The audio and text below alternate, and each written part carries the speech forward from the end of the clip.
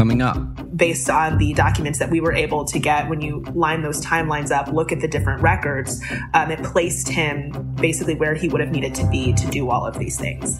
For Vault Studios, I'm Reed Redmond. You're listening to The Daily Crime.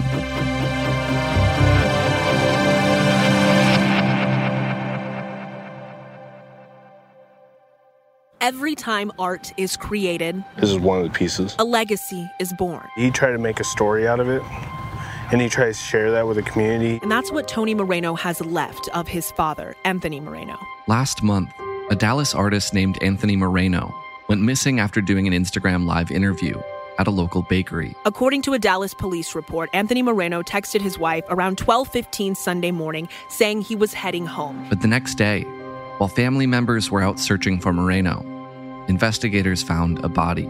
I prayed that it wasn't him. Turned out it was.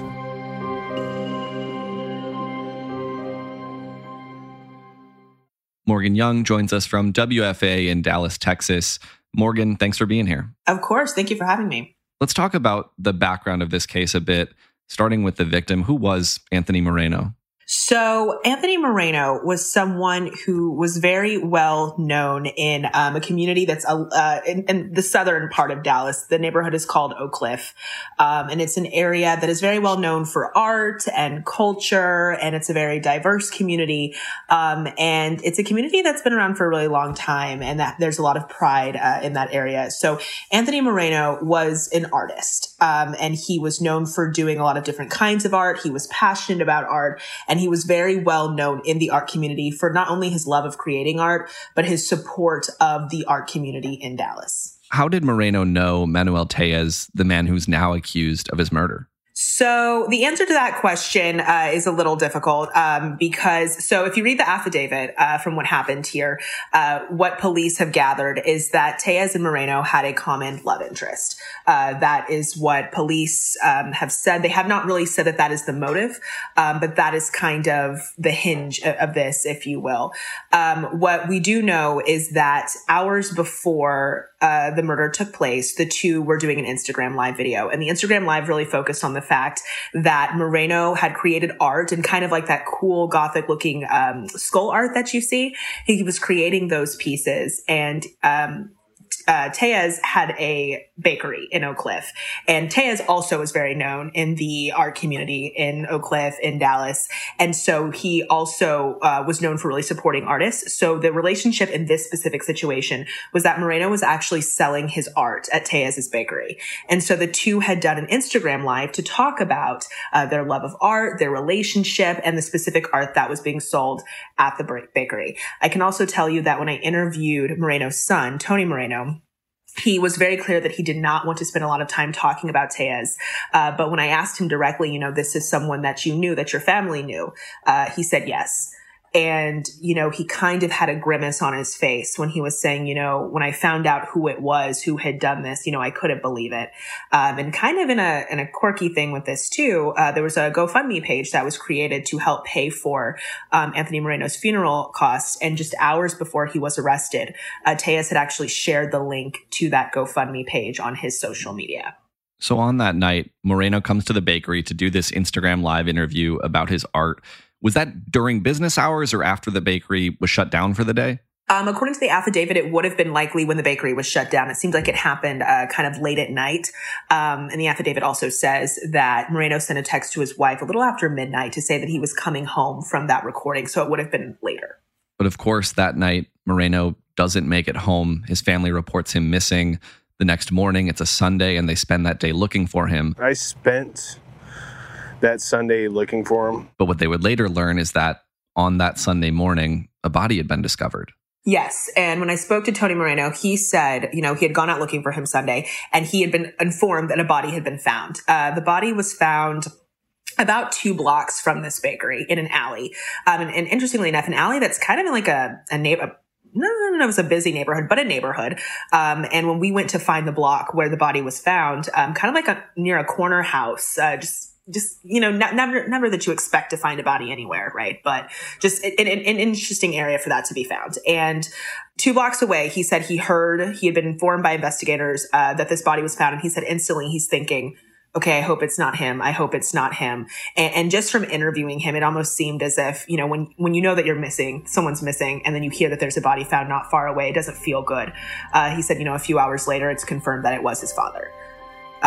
Which, you know, at which point, just a range of emotions there.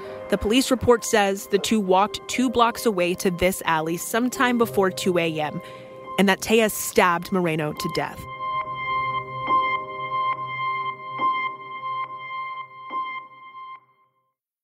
So that Instagram Live was on a Saturday night.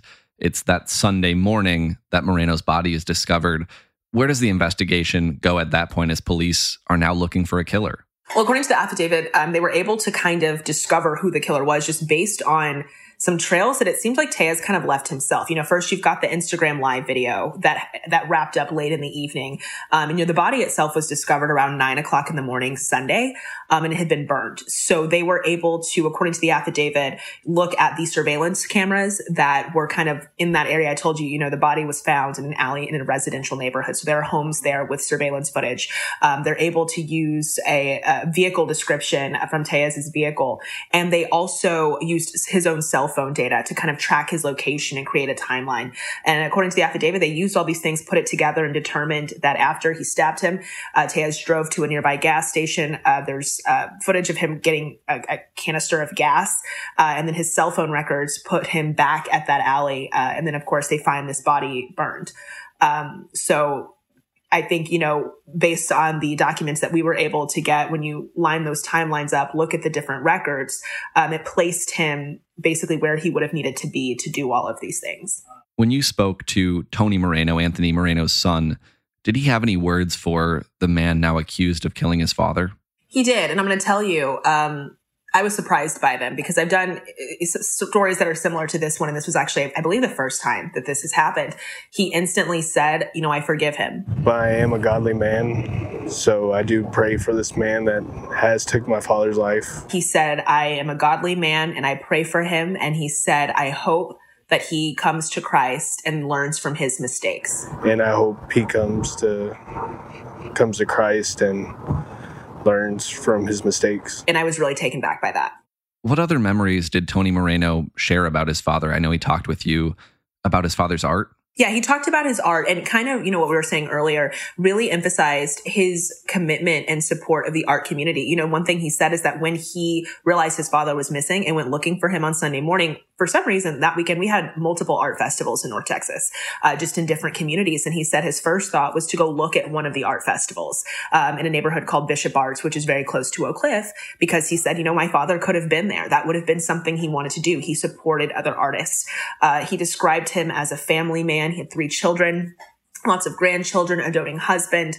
And he just said everybody loved him. And I will say, you know, that's something that's really supported by the response to this story. We had, you know, city elected officials just expressing condolences, knowing who he was, and people throughout the community who responded to this because he really kind of was that person in this community that was well known and respected and admired. He had a way with people. He had a way to talk to people and befriend people and spread love. As you mentioned, the family has set up a GoFundMe to help pay for funeral expenses. That GoFundMe is linked in your web story at WFAA.com. What's next in the criminal case here for Manuel Tejas? Well, I think now we wait to see you know, the charges, if there are any additional charges in this situation, and kind of like let that play out in the court and see what the consequence for this is. And it's also, you know, an interesting thing here. Tejas is also very well known here. So a lot of people in this area, in this city, in this community are keeping a close eye on this. Morgan Young with WFAA in Dallas. Thanks for sharing the story. Thank you. And thank you for listening to this episode of The Daily Crime. We're right here with a new one every day of the week, Monday through Friday. So make sure you're subscribed to or following us wherever it is you're listening right now. If you're looking for more podcasts to listen to, you can head over to voltstudios.com for a full list of our shows that includes our weekly podcast, True Crime Chronicles. That'll do it for this one. Until next time, for Volt Studios, I'm Reed Redmond.